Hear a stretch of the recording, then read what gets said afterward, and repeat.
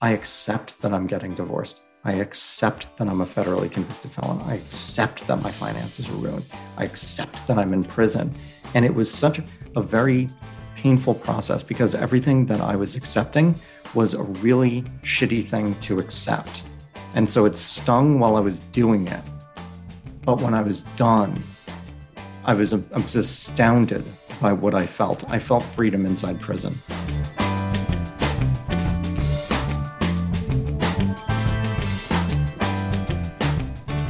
Hello. Welcome back to another episode of I Am This Age, a podcast proving it's never too late, you're never too old, so go do that thing you're always talking about. I'm Molly Sider. Today I talk to Craig Stanland, author of the book Blank Canvas: How I Reinvented My Life After Prison. We talk about his journey from being a newlywed and top tech executive in New York City to going to prison for mail fraud and how he's reinvented himself since he's been out. Craig gets deeply vulnerable and shares so much of his story with me, including his experience with thoughts about suicide. September is Suicide Awareness Month. If you or someone you know is thinking about suicide, whether you are in crisis or not, call or live chat the National Suicide Prevention Lifeline at 1-800-273-8255. Talking with someone about your thoughts and feelings can save your life. Before we head into today's show, I want to say a big thank you to everyone listening and tuning in to each episode. And if you're loving these, please rate and review in Apple Podcasts. And don't forget to tell all your friends about me. Now, on to the episode.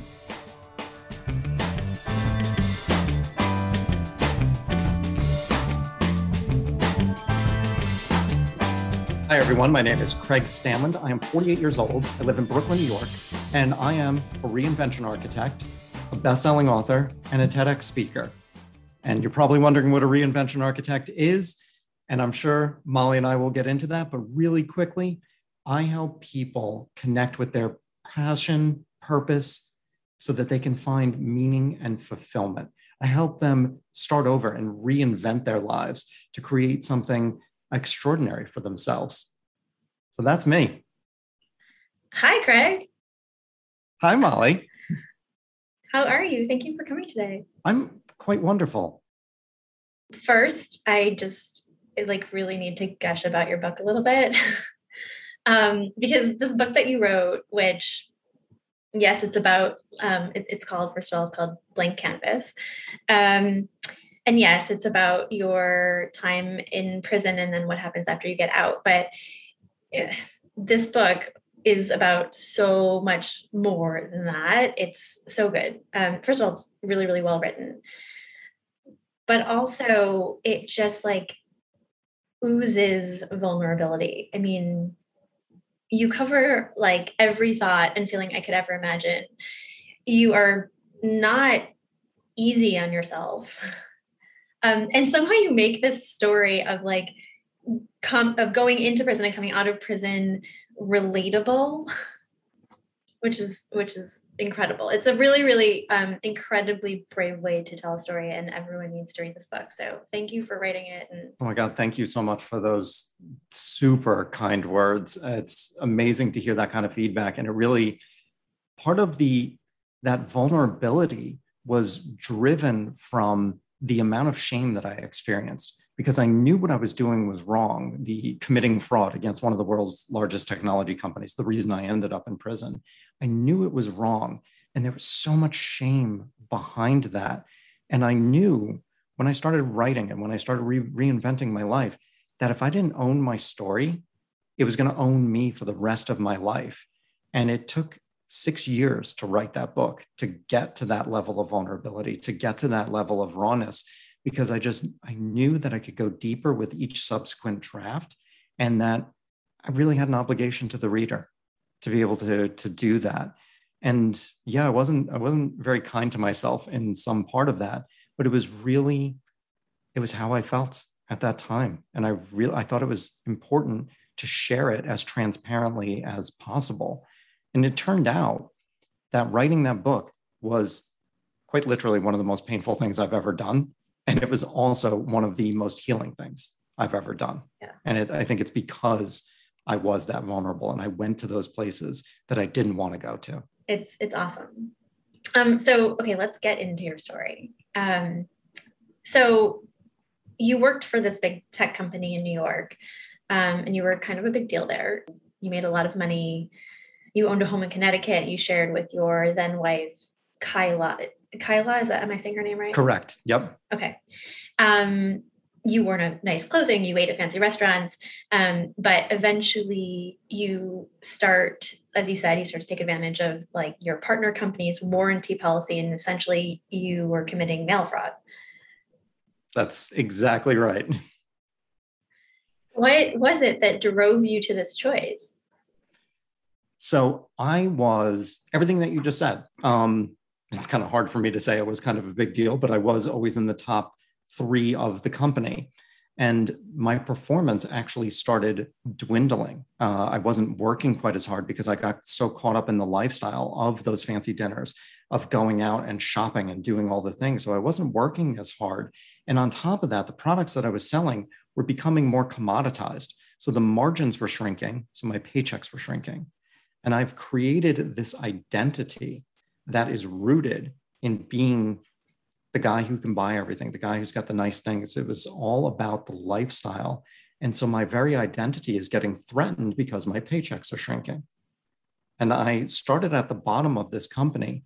And it's important to say that because starting at the bottom allowed me to learn how every single component of our company and our partner company, how they worked.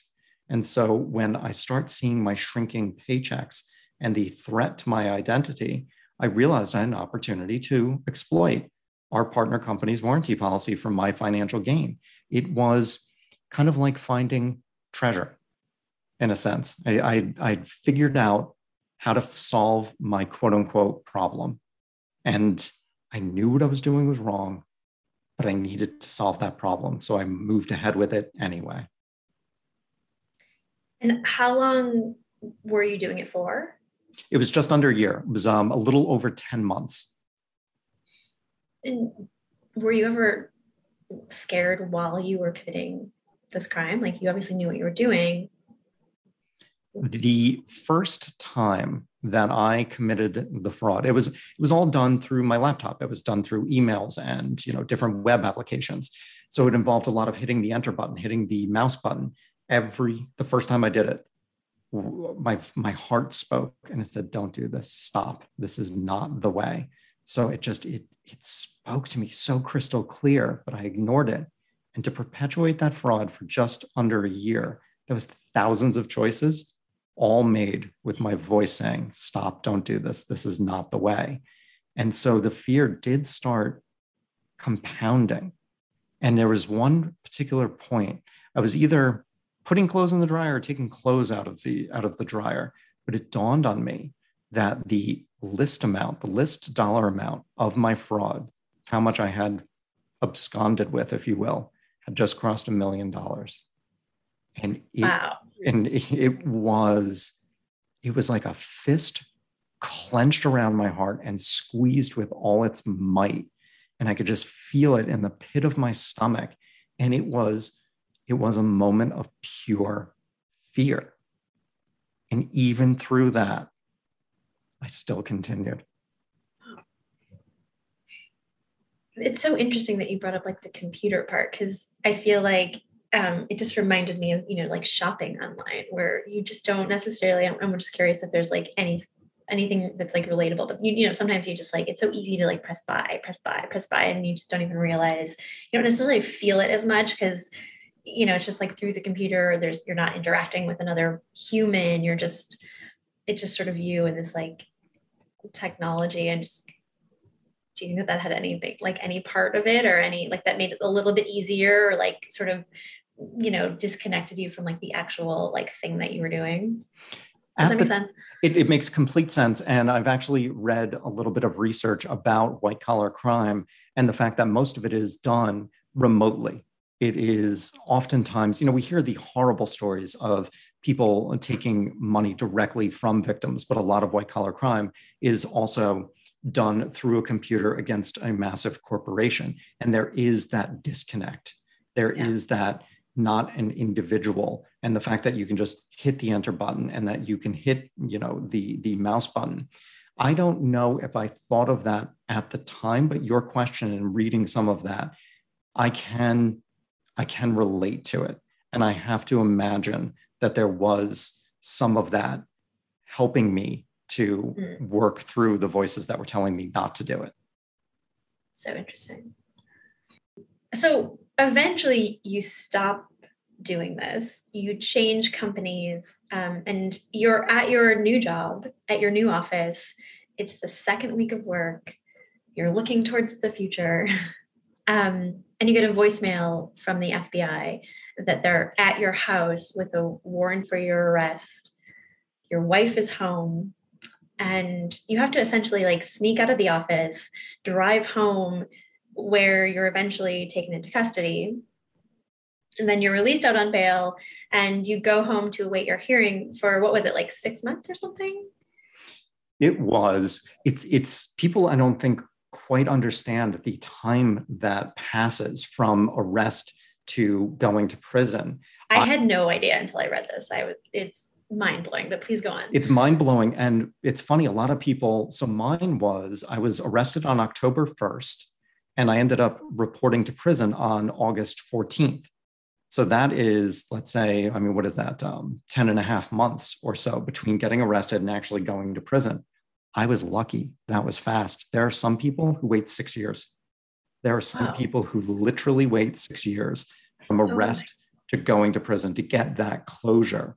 But those 10 and a half months were some of the most terrifying months of my entire life because of the uncertainty. We as humans crave certainty, and to not know what our future holds, especially when that future could be prison, where I didn't understand that I'd be going to a prison camp where my safety would be pretty much okay.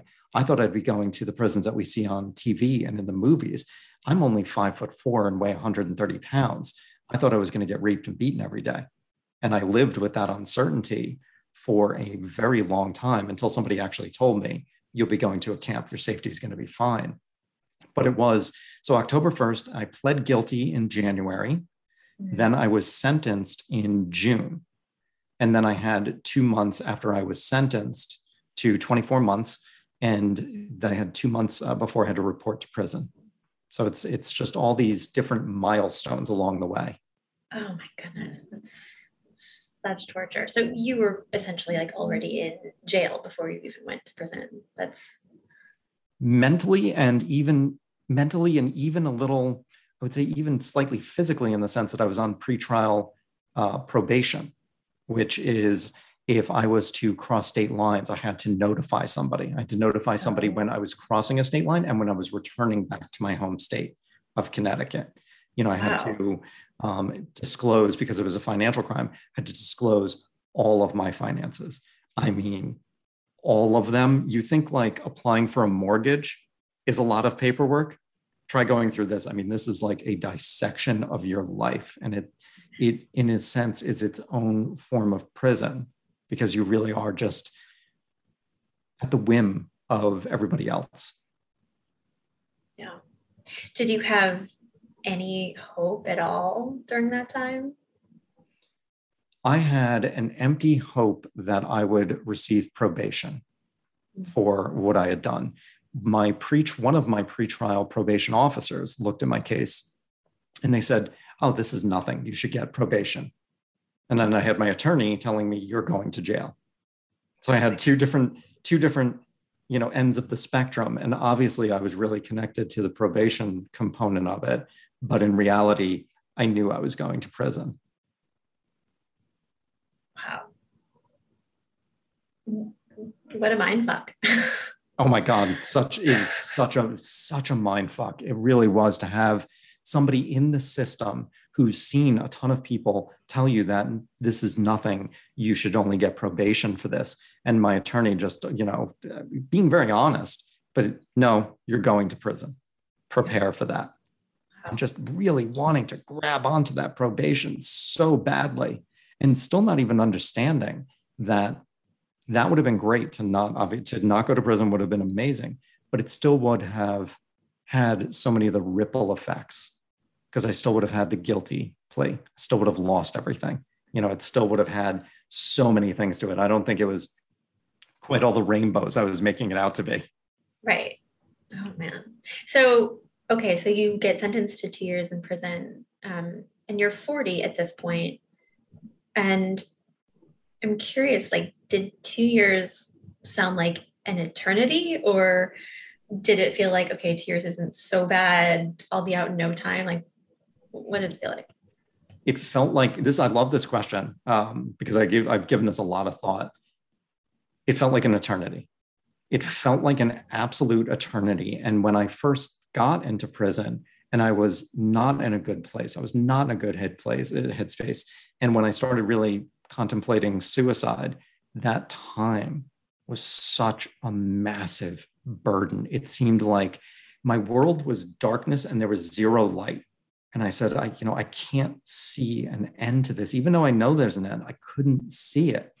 Then when I found hope and I started rebuilding, all of a sudden that time, I looked at it and I was thinking this giant burden, and I realized was a gift.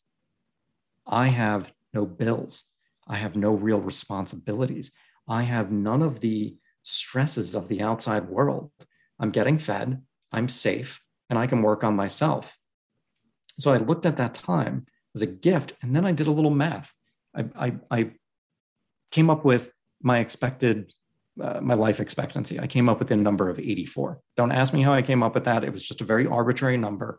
And so I did the math though. What is 2 years out of 84 years of living? And it was 2.84% of my overall life.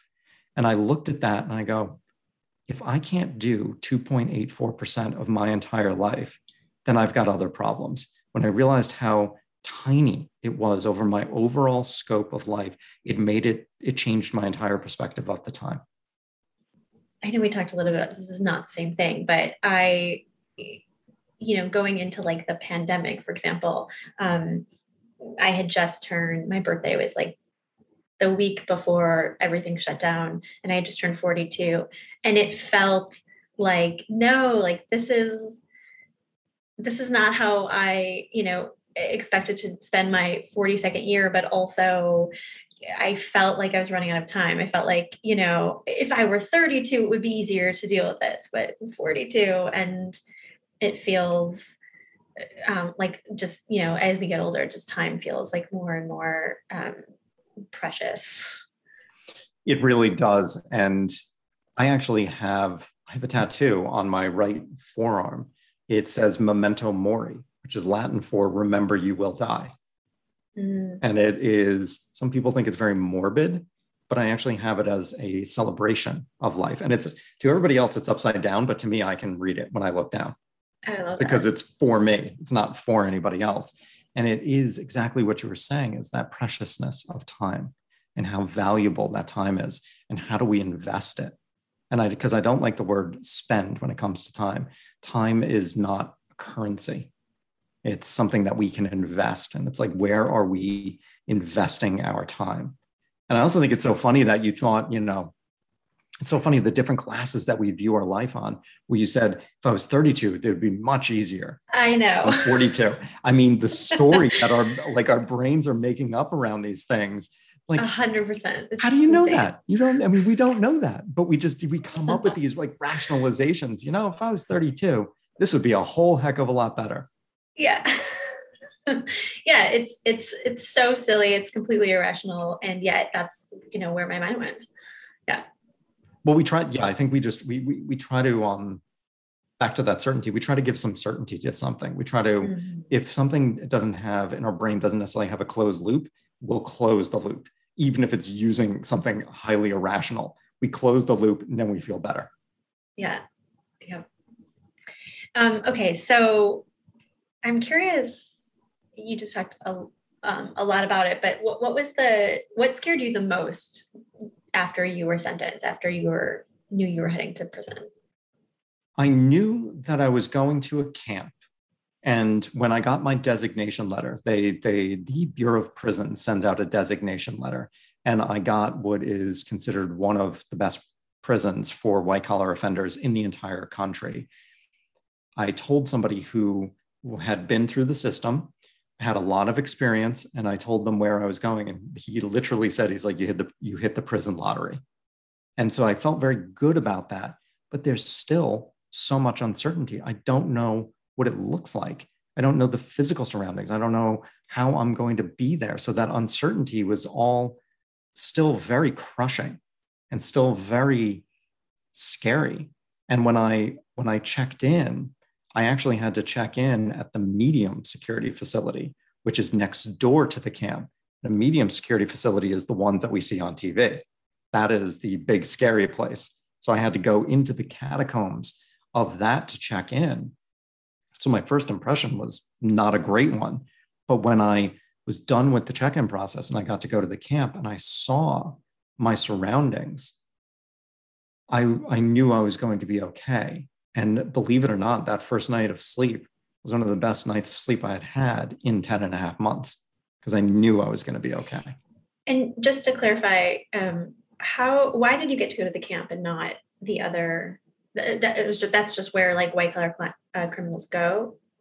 Well, I'll give a brief overview. The people, when they go through the criminal justice system, are assigned a point value. Mm-hmm. And that point value is determined on the nature of the crime, how many victims, any past history. And so you're assigned basically a security number. That security number informs what level of prison you're going to. In the federal system, you have basically a high, a medium, a low, and a camp.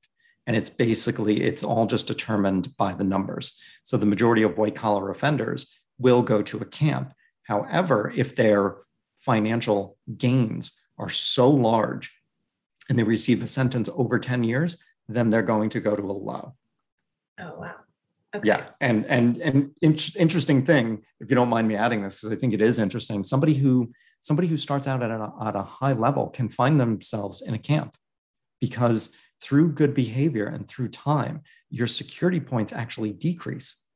So you can move from a high to a medium to a low to a camp. And I actually was very friendly with some individuals who had been in the system for 20 plus years, who started in the high and who had honestly seen everything.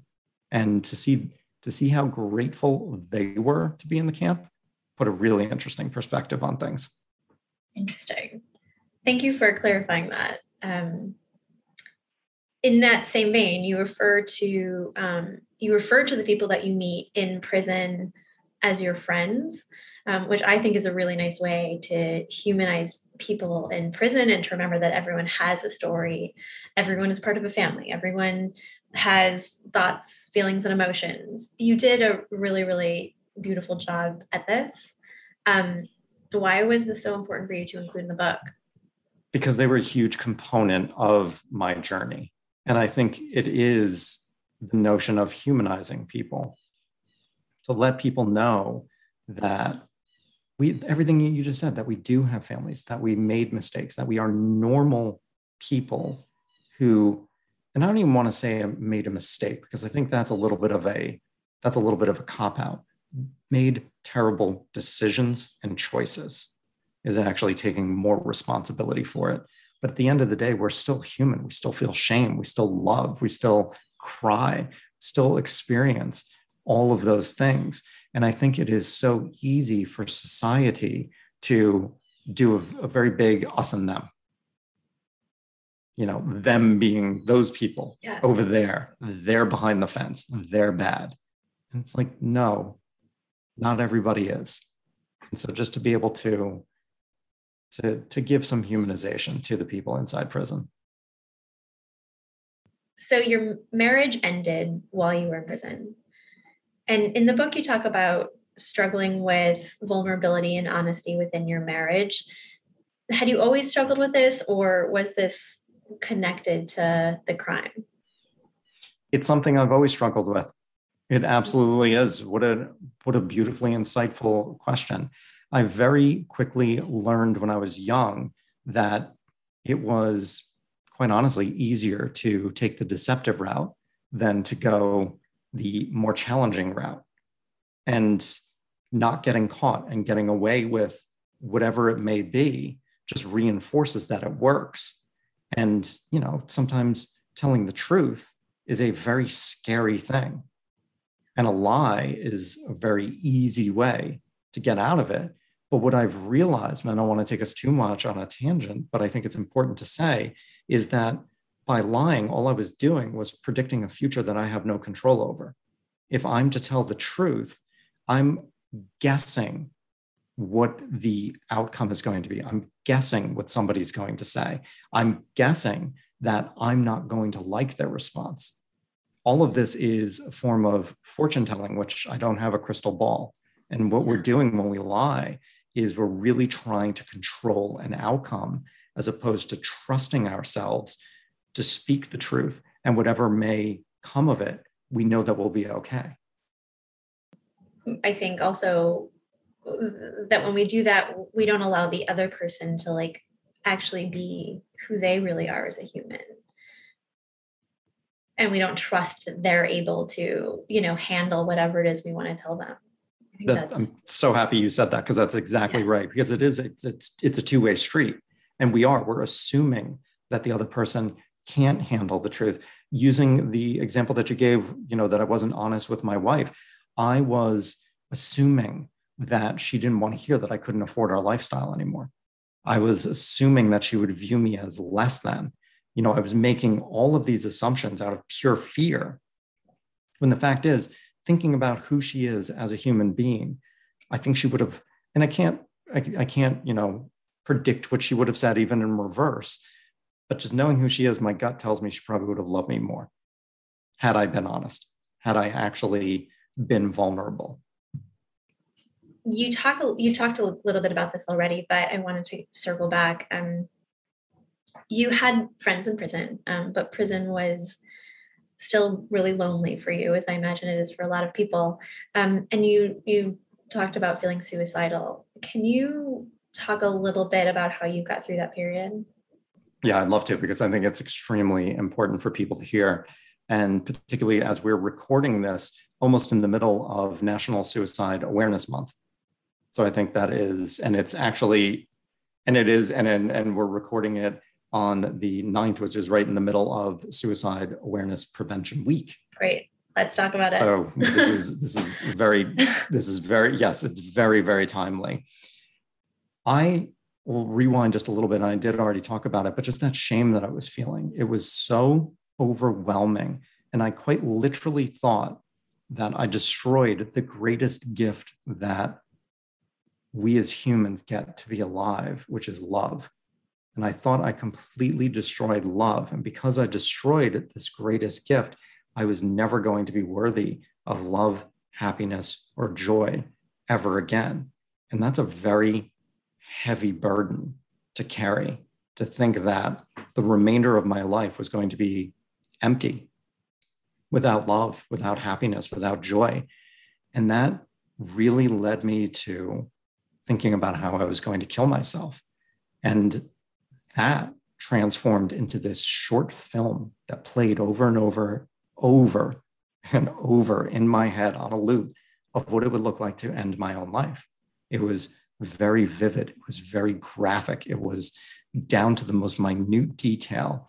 And when it started playing over and over again, it became more raw and more visceral with every time that it replayed, where I could literally feel the gun in my mouth. I could feel the bullet exiting the back of my head.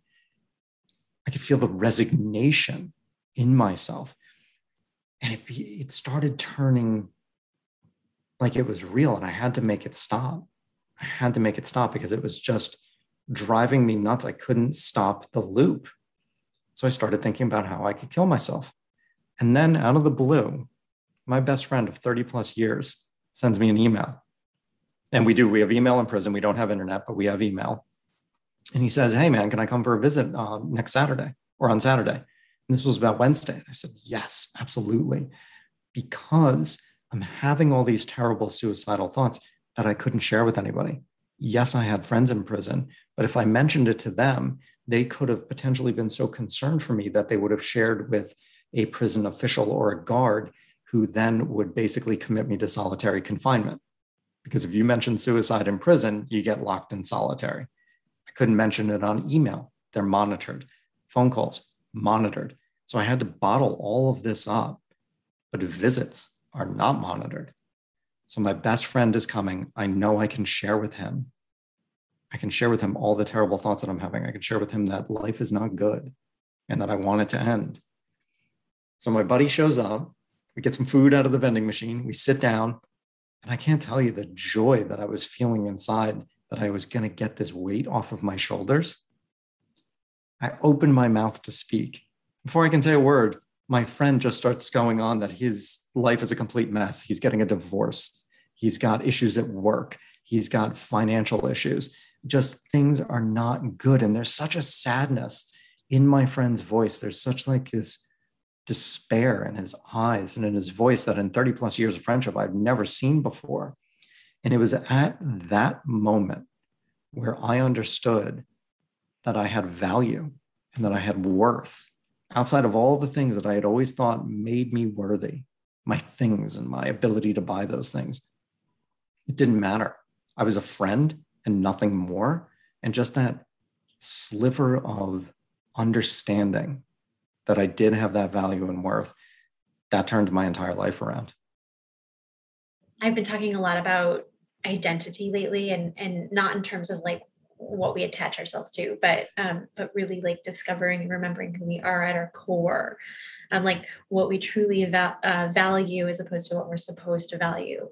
But also, like you said, who we are as human beings, and which is not our accomplishments or our failures. So it's so challenging because I believe, and I'm not blaming society. However, society has an extreme influence on how we view things, that we are our new BMW. We are our fancy job title. We are our degree from XYZ school, that we are all of these things. It's a very outcome-based society. It really is. If we look at social media, we look at all the things. If we look, I can look to my own family who I love dearly, and they're, this is how they were raised. But it's very, what is your job title? How much money do you make? What do you do? And it's very, again, outcome-based as opposed to connecting with who we really are and the effort that we put in, not the outcome. Because if we all of a sudden lose our job, or we lose our marriage, because these things happen. Now, all of a sudden, our identity is gone with it, and it can happen so quickly. And that's why when I work with my clients, it is, we are the effort, we are not the outcome. Yeah. Yes. I have this saying that I live by, intention over expectation. So it's nearly impossible, but let go of expectation and just really commit to the intention. That's it. I love that. And I think, expectation is, I think, a horrible word to have these expectations. I love having, though, for myself and with my clients, setting like a goal, having an idea. I'm not going to get in a car without knowing where I'm going. So, using the book as an example, I'd love to sell X amount of copies. That is my goal, but I'm not attached to that goal. Right. And it's, who do I have to become to sell that many copies? How does that person show up in social media, in life? What do they do? What are the things that get them to that number? All the while being just unattached to it and connecting with becoming the person who sells X amount of books and tying to that effort. Yeah. And it's so much more rewarding. It's so much more fulfilling. And then if I do sell X amount of copies of my book, that's just icing on the cake. Right. That's just bonus. Because you've been having so much fun all along the way. So it doesn't even matter. But if you do, great. If you don't, great. So much fun all along the way. And we really do. When we have this like a big audacious goal, and it works with smaller ones too, but when we have to, in a sense, become someone new to be able to achieve that, because it's very hard to create something new being the same person that we are right now. So we do have to become somebody new. That's ours for the rest of our life. We have transformed. We have turned into something else. And that is the true gift of doing anything. And that's why I said, like, if I actually sell X amount of copies, pure icing on the cake. Yeah, I love that. I feel like I just like sat up straighter in my chair when you said that. You actually did. I could see it. I like that a lot. Okay, do you know who Viktor Frankl is? The hair on my arms just stood up. This is my second conversation about Viktor Frankl today. Oh, weird. So please, and then I was going to say, ask your question, then I'll go into my waxing poetic about it. I won't talk much. I just, so Viktor Frankl was this famous Holocaust survivor and psychiatrist, and he believed in this like idea of the will to meaning.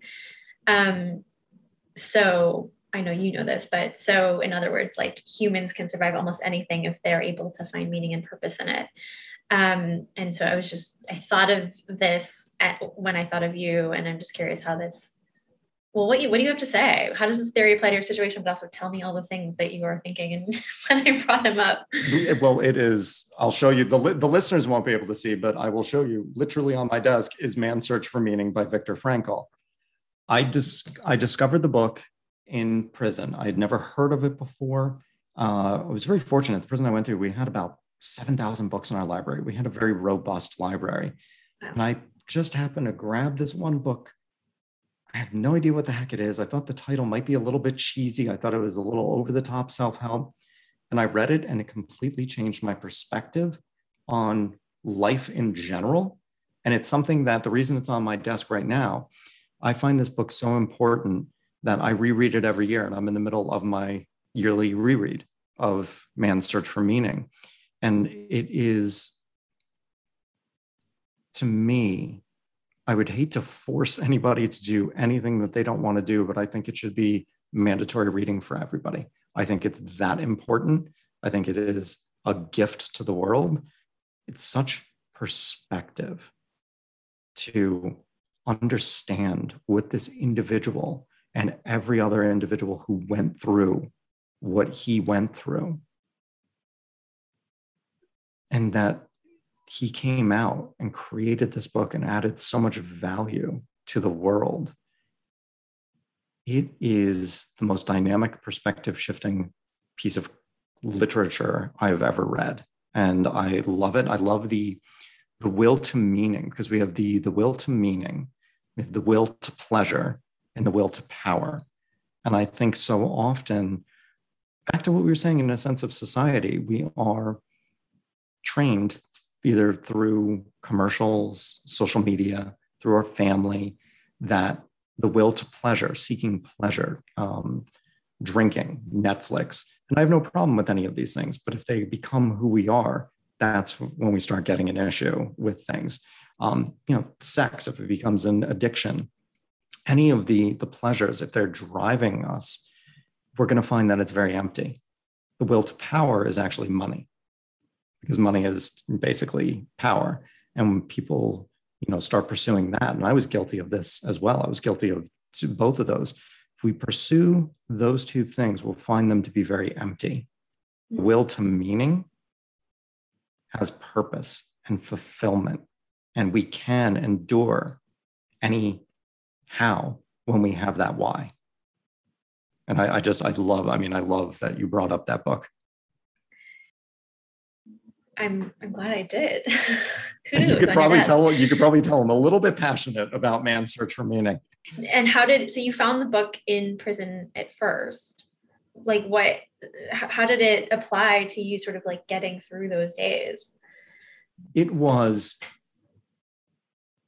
were so many analogies, and I do not want to compare what I went through to a concentration camp.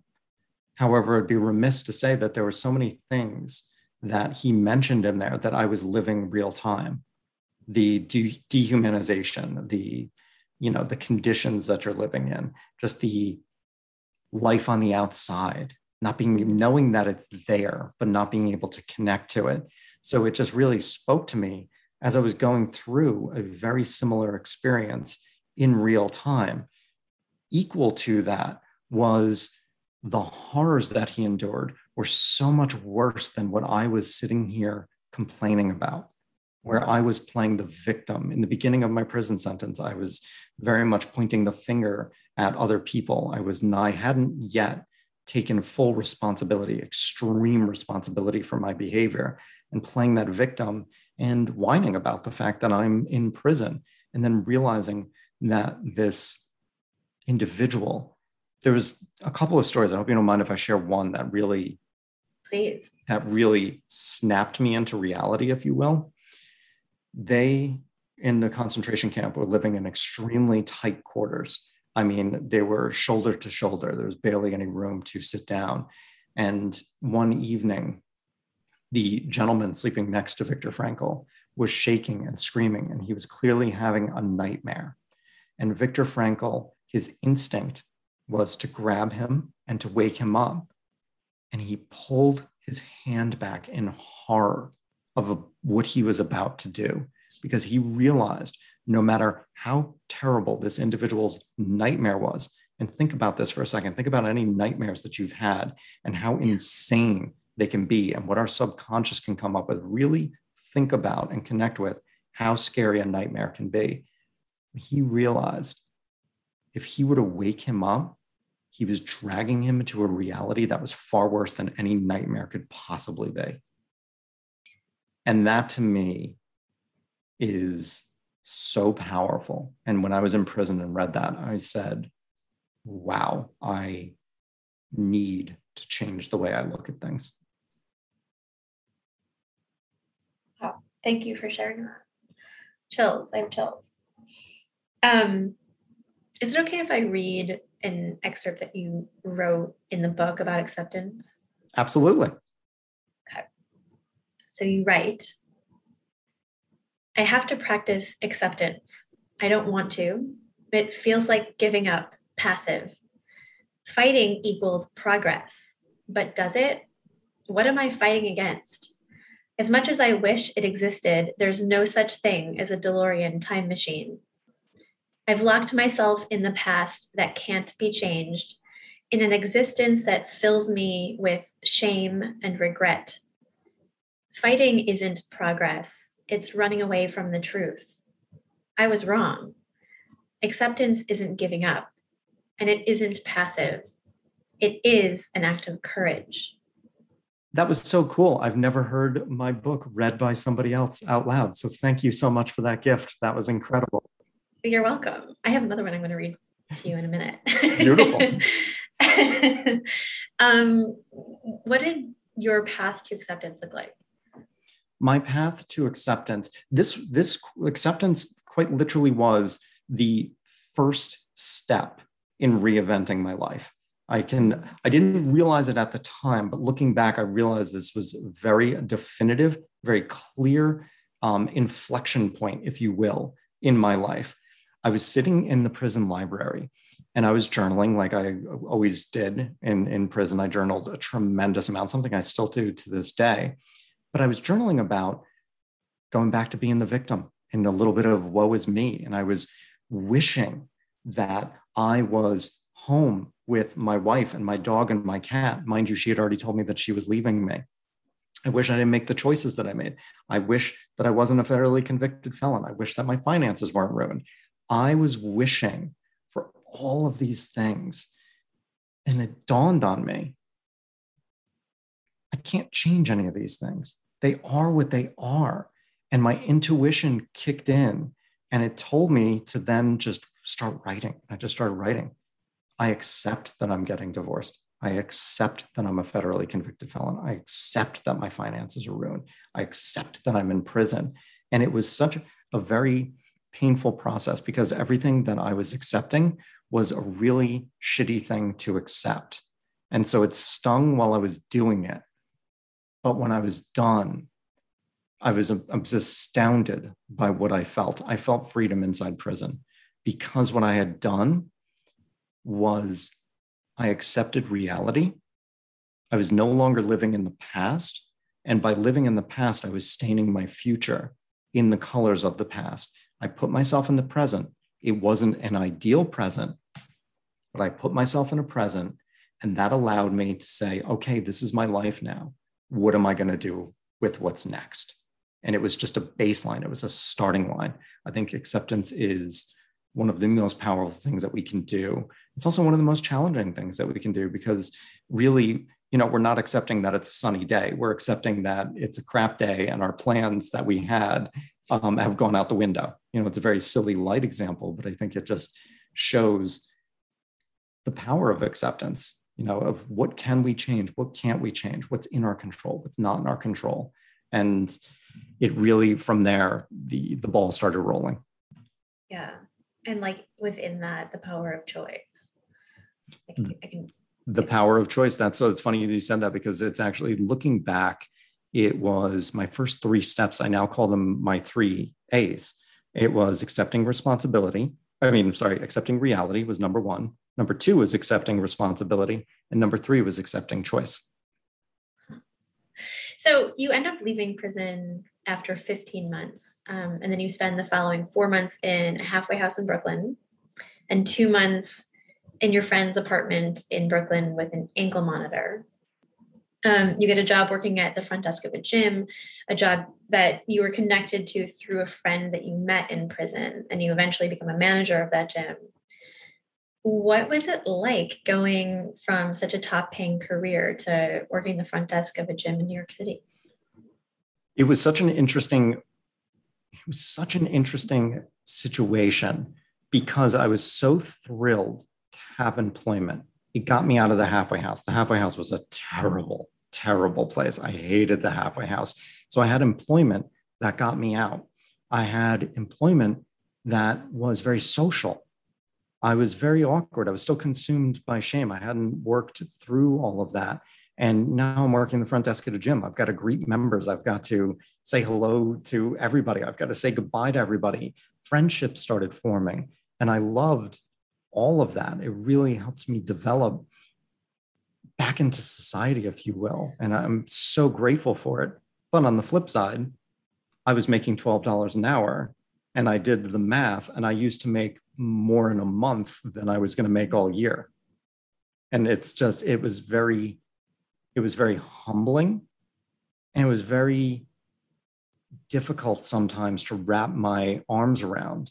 And in the beginning, at the beginning of working at the gym before I became manager, there were times I skipped dinner because I didn't have enough money to buy the Metro card to take the subway to get from Brooklyn to Manhattan, where the gym was, and a chicken cutlet.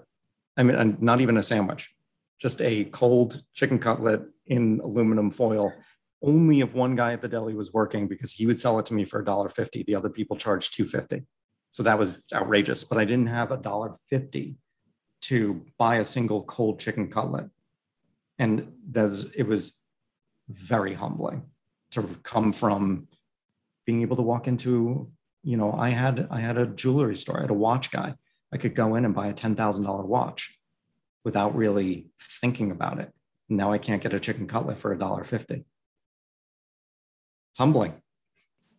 Did you ever feel like you wanted to explain to people that you once had this other life, that you once had this fancy career, and you owned a home in Connecticut? Did you ever feel like, you just wanted people to actually understand who, your past life and where you came from? There was a little bit of that. There was definitely a little bit of that. And that was pure ego. Yeah. It was I'm not this guy working at the gym. And there's nothing wrong with working at the gym, but there was definitely that little bit of ego. But what I really found was a compulsion to tell people that I had been to prison. As I started becoming friends with people, and I developed some of the most amazing friendships that I have to this day. The person in the epilogue of my book is one of my dearest friends. I met her at the gym. Okay. And so, I mean, it's just, it's powerful relationships. But I had this guilt that as I start becoming friendly with people, I felt that I was deceiving them by not sharing my history. And that was just pure shame. So I had in the beginning of the gym, and before I really started processing through that shame, I had a compulsion to tell people and to just get it out there so that they could decide whether or not they wanted to continue being friends with me. That is so interesting. Okay, that's really, really interesting. Did you ever think about going back to your old industry? There's a court order barring me from my old industry, but I forget for how long, but I did apply to corporate jobs. I did try getting back into that. I was going through the interviews. I would make it very far through the interviews. And I always told the people who were interviewing me, I told them about my past, because I had this giant fear of, let's say I got the job and I was there for a year and I loved it and I made friends and I was like, this is great. And every single time my manager, my boss would say, hey, Craig, could you come in here? My heart would sink, because if you Google me, it all comes up. I'm very Googleable in terms of the arrest. And I just didn't want that. So I would share with everybody. And the interviewers all said the same thing. Well, thank you so much for sharing. I don't have a problem with it, but I have to check with HR. Oh, wow. And you can imagine what HR said. Yeah. What did that feel like?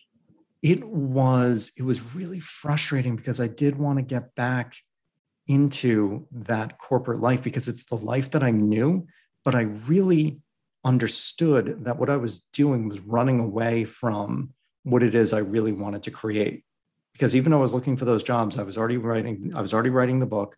I knew I wanted to do speaking. I was thinking I wanted to do some form of consulting, and really trying to get back into the corporate world was running away from what I really wanted to create, which was my own business, my own thing. I wanted to be creative. I wanted to have that joy and fulfillment. And that experience of getting turned down from all of those jobs is one of the reasons I have another tattoo on my ribs, which is the impediment to action advances the action. What stands in the way becomes the way. And that's from Marcus Aurelius. And I realized that I can't get into corporate. It's not going to happen. My obstacle is my criminal past. That's the way. I love that too, because it's, we talk a lot about like, you're exactly where you're supposed to be. And in that same sort of vein, you talk about the importance of building a foundation for a new life before being able to like achieve your dreams. I think also in the same vein of acceptance and choice and everything we've been sort of talking about so far, and also identity. But you make this point that before you'll ever sort of know how to design a fulfilling life, it's imperative to understand who we really are. And if you skip those steps, you might get to the fancy job and the big paycheck, but you'll still have all those same problems or feelings of unworthiness or unfulfillment. You'll just be living in a bigger house, which is so true. And I love this idea. How did you arrive at it? It was through journaling. I've had my biggest epiphanies through journaling. I think it's one of the most magical exercises that anybody can do. And like I said, I started in prison and I haven't stopped. I do it every single morning. It's got so much value. But after my friend's visit and I realized I was going to turn my life around, I realized that I had really burnt everything to the ground and that I had to rebuild. And so when I'm journaling, I'm thinking about rebuilding. And I kept on thinking of this word. I was like, if you're going to build anything, you need a foundation. You have to have a strong foundation to build whatever, if it's a home, if it's a 60-story skyscraper, it's got to have a solid foundation. And so I just kept journaling about that word, foundation. And I started asking myself questions. Why did I do the things that I did? What was missing? Why did I sacrifice so much for so little? And the answers to those questions led me to start creating the foundation, which is made up of 5 pillars. Each of them can stand on their own, and each of them is wildly powerful on their own. But when they're interwoven, I would honestly say I feel unstoppable. I feel unbreakable. And the 5 pillars are: I trust myself, I am worthy, I am enough, I love myself, I accept myself. And if you really think about that, each of those, like I said, so powerful. If you embody them intrinsically, that's a beautiful place to be. But all 5 of those, I literally think we can create whatever we want when we have that as our foundation. I know that was one that I created, but I believe it is universal. Yeah, I love that idea so much. Was it easy after prison for you to sort of let go of some of those old values, or do you still hold on to any of them? Which of the old values? I'm just curious. Like, making a lot of money and having fancy clothes and stuff like that. It was a bit of a challenge to let go of those things because they were my identity. Mm-hmm. I thought I did need those things to be someone. So it was a process of learning how to let go of that. And part of that process was made easier in prison because, I lost everything. I have 4 shirts, 4 pair of pants, 4 socks, 4 boxers, living in very scant means. And I realized how liberating that was, how liberating it was to not have all of my things because I didn't own my things. I was a slave to my things. And now not having any of those was so freeing, but it still was a challenge in the beginning to let go of, one day I'm going to, one of my favorite watches is a brand called Panerai. I was like, I'm going to buy another Panerai watch. And I can't wait to have enough money to buy another Panerai. I could care less whether or not I have a Panerai now. It means nothing. And it's so liberating. And if one day I do decide that I want to buy one, that's fine. I can give myself that permission to do it because I'm no longer identified with it. Yeah. It's okay to have those things. It's okay to still wear nice clothing. It's just, like you said, not identifying with it is the difference. And that's a huge difference. Huge difference. And I'm glad that you said that because it is, I'm all for nice things. I am. I'm absolutely. If somebody wants to go out and make $1 million, great, go for it. But if it's who you are, it's going to be a very empty road. And it's going to be, you're going to climb that very challenging mountain and find all of the things that you were hoping were there are not there. Yes. Yes. That's the most important piece. Yes. Thanks for saying that. Thank you for starting that because that was a huge component of it. Yeah. So even after all that you had been through and all you had learned about yourself, there were still these moments that you were finding that you were in these moments where you had to maybe, lie a little bit or exaggerate, like at work, you said you had to do this with some of the gym members. You couldn't tell the full truth.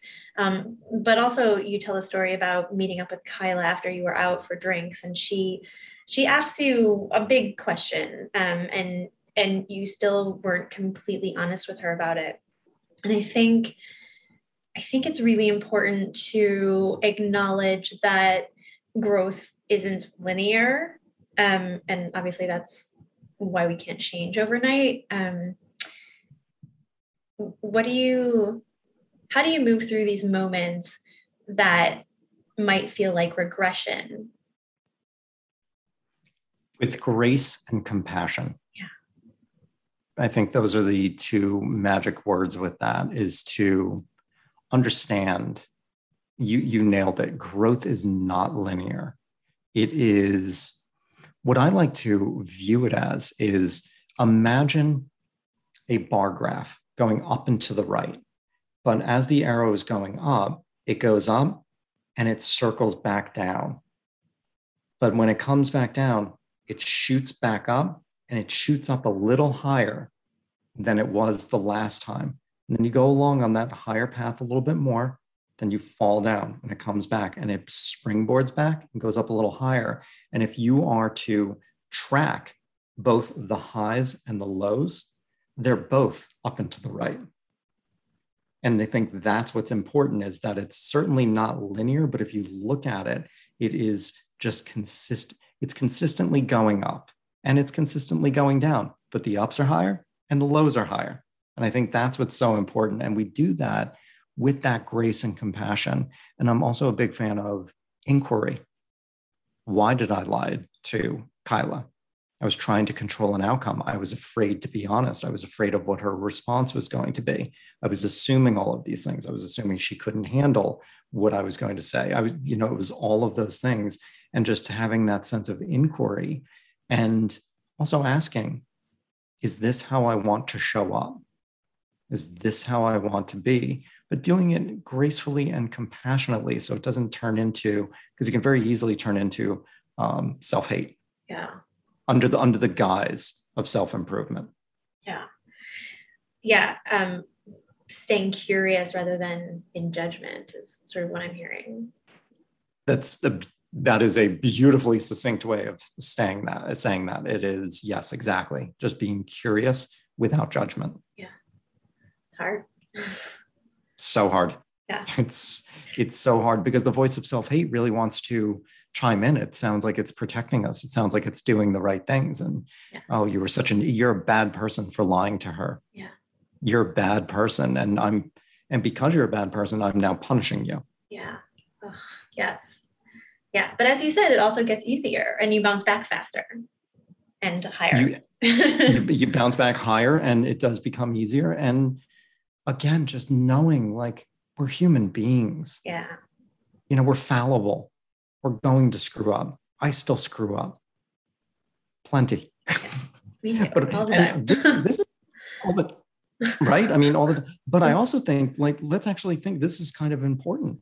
Is I believe if we're not making those mistakes, if we are so worried about staying in our little box, and that we're so worried about making mistakes, that's not living. That's not living a full life. That's not experiencing things. It's not like I want to purposely go out and make a ton of mistakes, but I can be grateful for them because it means that I'm doing something different and that I'm challenging myself and that I'm living. Yeah. And what a perfect segue into the next excerpt that I'm going to read to your book about fear.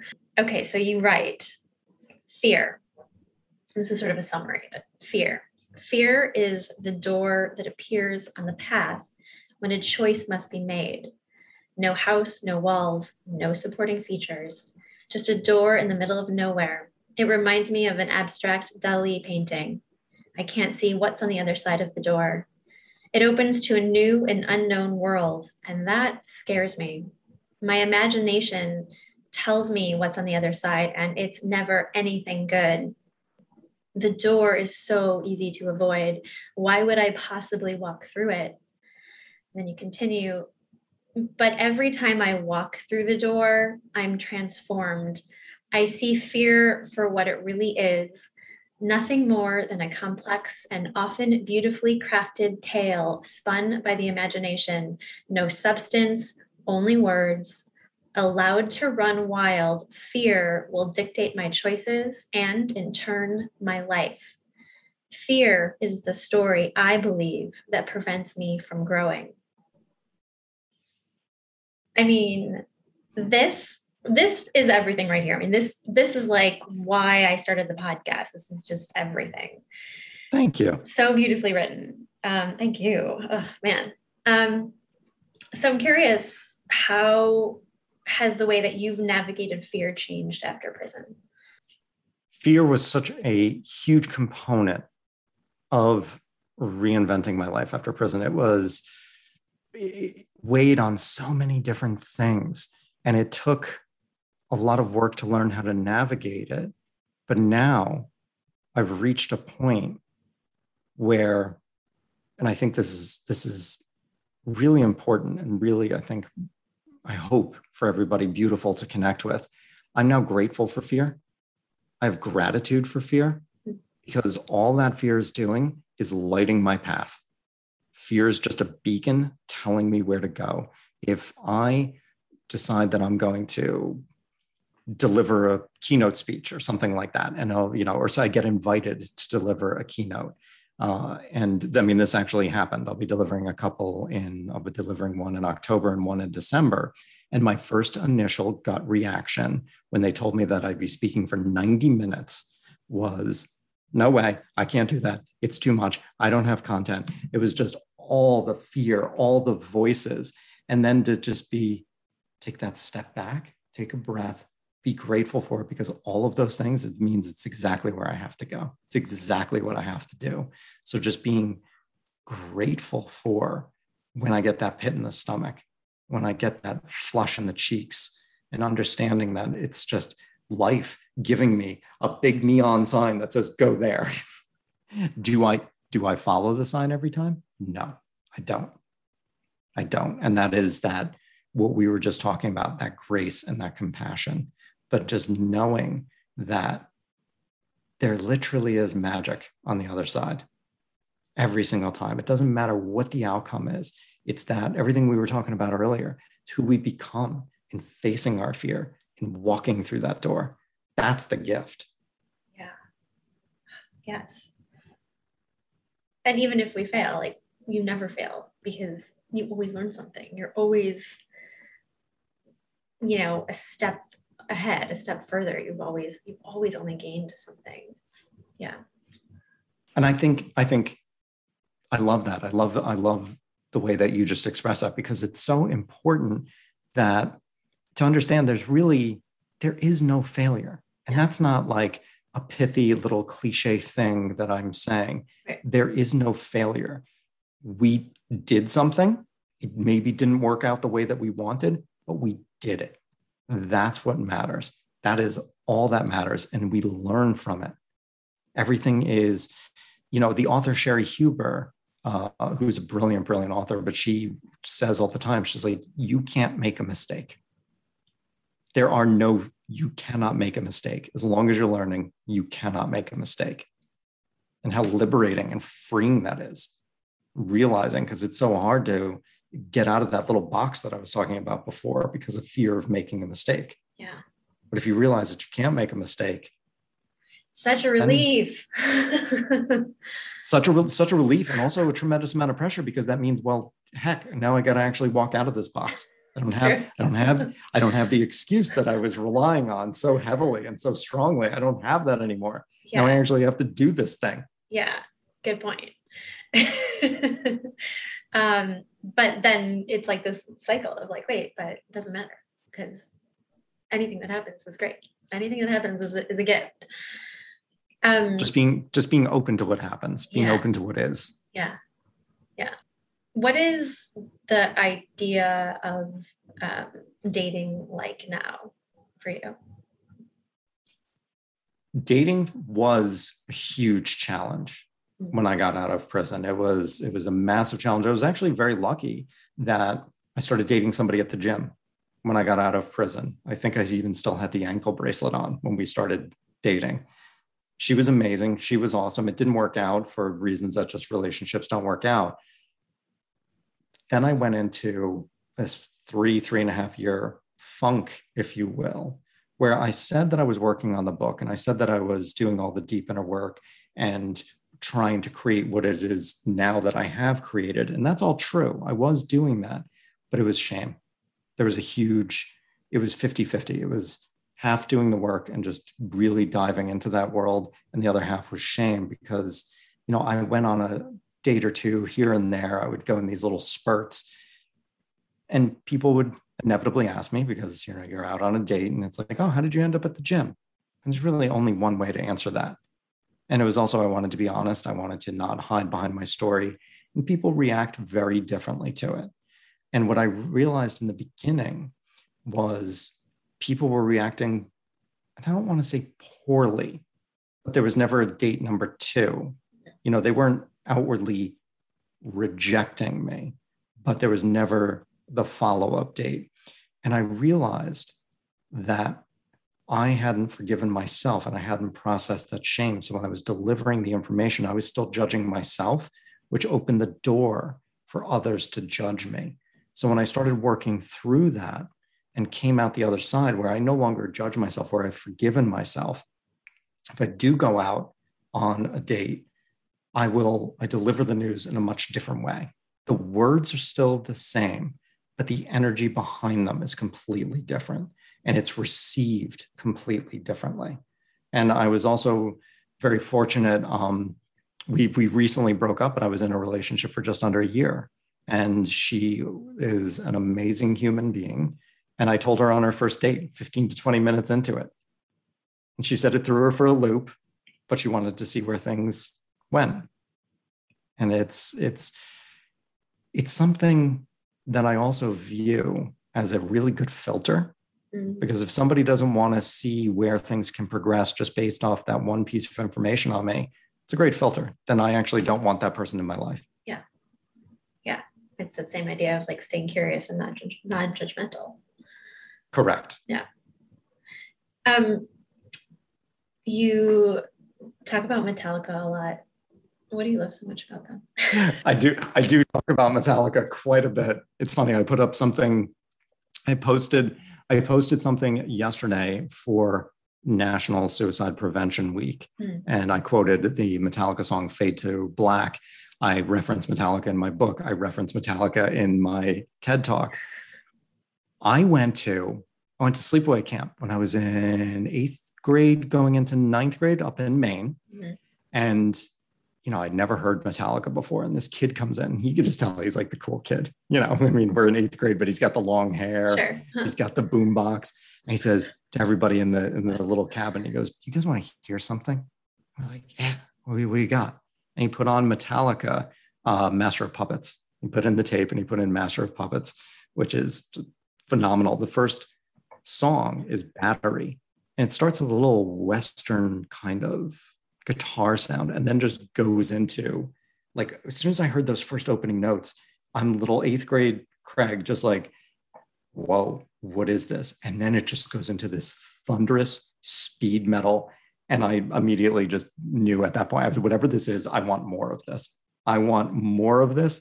This jives with something inside of me. I absolutely love it.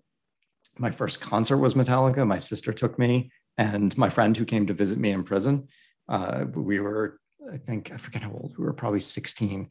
And just to see Metallica do what Metallica does live just further reinforced everything. And then really starting to listening to the lyrics and seeing that it's not just this thunderous, fast, some people might even say, obnoxious, but it's not just this racket, that there's actual poetry behind it, that there's actual meaning behind it, that James Hetfield writes, he's the lead singer, he writes most of the lyrics, and is really a pained soul who's sharing his innermost thoughts with us in a very visceral way. And I think that's really what I love about Metallica. And is it mostly just Metallica, or do you like all heavy metal? I like a lot of heavy metal. So it would be Metallica and Black Sabbath are my favorites. Iron Maiden, very close, like number 3. I enjoy Pantera. I enjoy Slayer, Disturbed. I enjoy a lot of and to look at me, nobody would really think that I'm a metalhead whatsoever. Yeah, not at all. I love this music, but I can also listen to a lot of other stuff. I mean, there are plenty of John Denver, Thank God I'm a Country Boy. I love that song. Kenny Rogers, The Gambler. I love that song.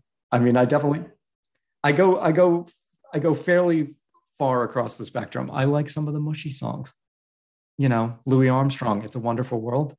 That's just beautiful. That's just an amazing song.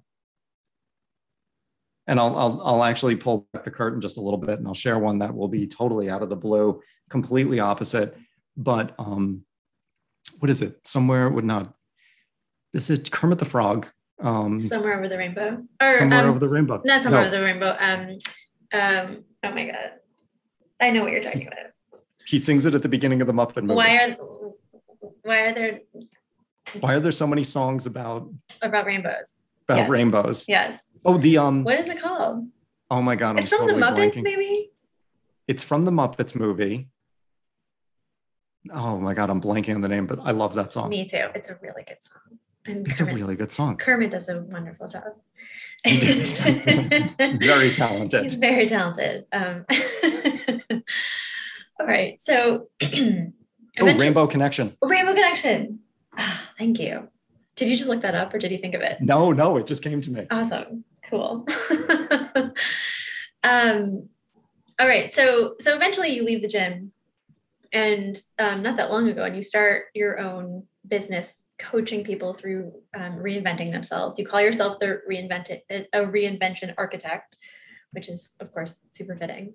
As you said, you're a keynote speaker. You gave a TEDx talk. You wrote this incredible book.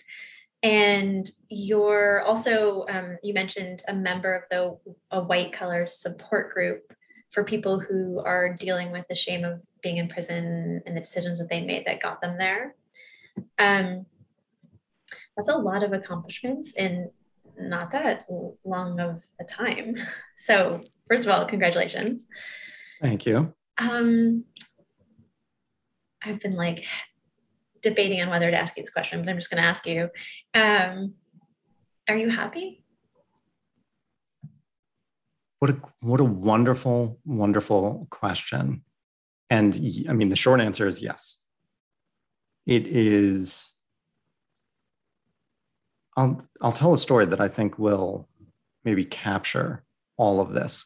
So it took me about 6 years to write the book, from first word to getting it published. And my publisher sent me advanced hardcover copies, a couple of weeks before it actually was available on Amazon and Barnes & Noble. And so I got the box, I bring it upstairs into my apartment. I recorded this for social media because I thought it would be good. I cut open the box and I held my book in my hand for the first time. This culmination of 6 years of so much hard work.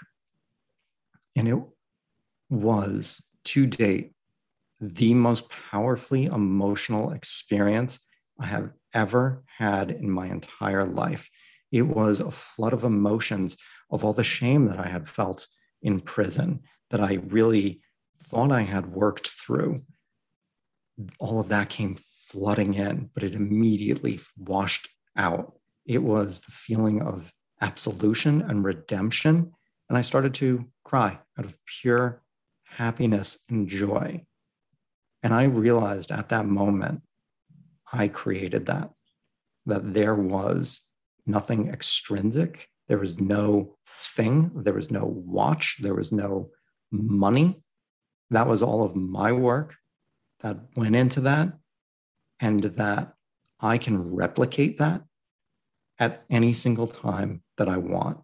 And that is a joy and happiness and fulfillment that I never had in the past, that I now know, like I just said, I can recreate that whenever I want. And that's the longer answer. Talk about freedom. It is. That is pure freedom.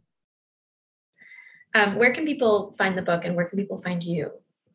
The book is on Amazon. It's Blank Canvas: How I Reinvented My Life After Prison. It's available on Kindle, paperback, and hardcover. And then my website is craigstanland.com. I'm also on LinkedIn under Craig Stanland and Instagram, Craig_Stanland. Awesome. And I will include all of this information in the show notes.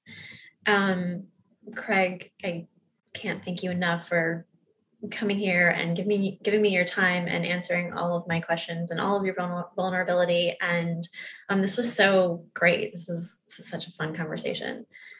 Molly, thank you so much for having me on. And I want to take a moment to acknowledge you for creating this podcast and giving people an opportunity to share their stories in a setting like this, and the questions that you ask and the insightfulness that you brought to this. I want you to know that I genuinely appreciate you. And so thank you.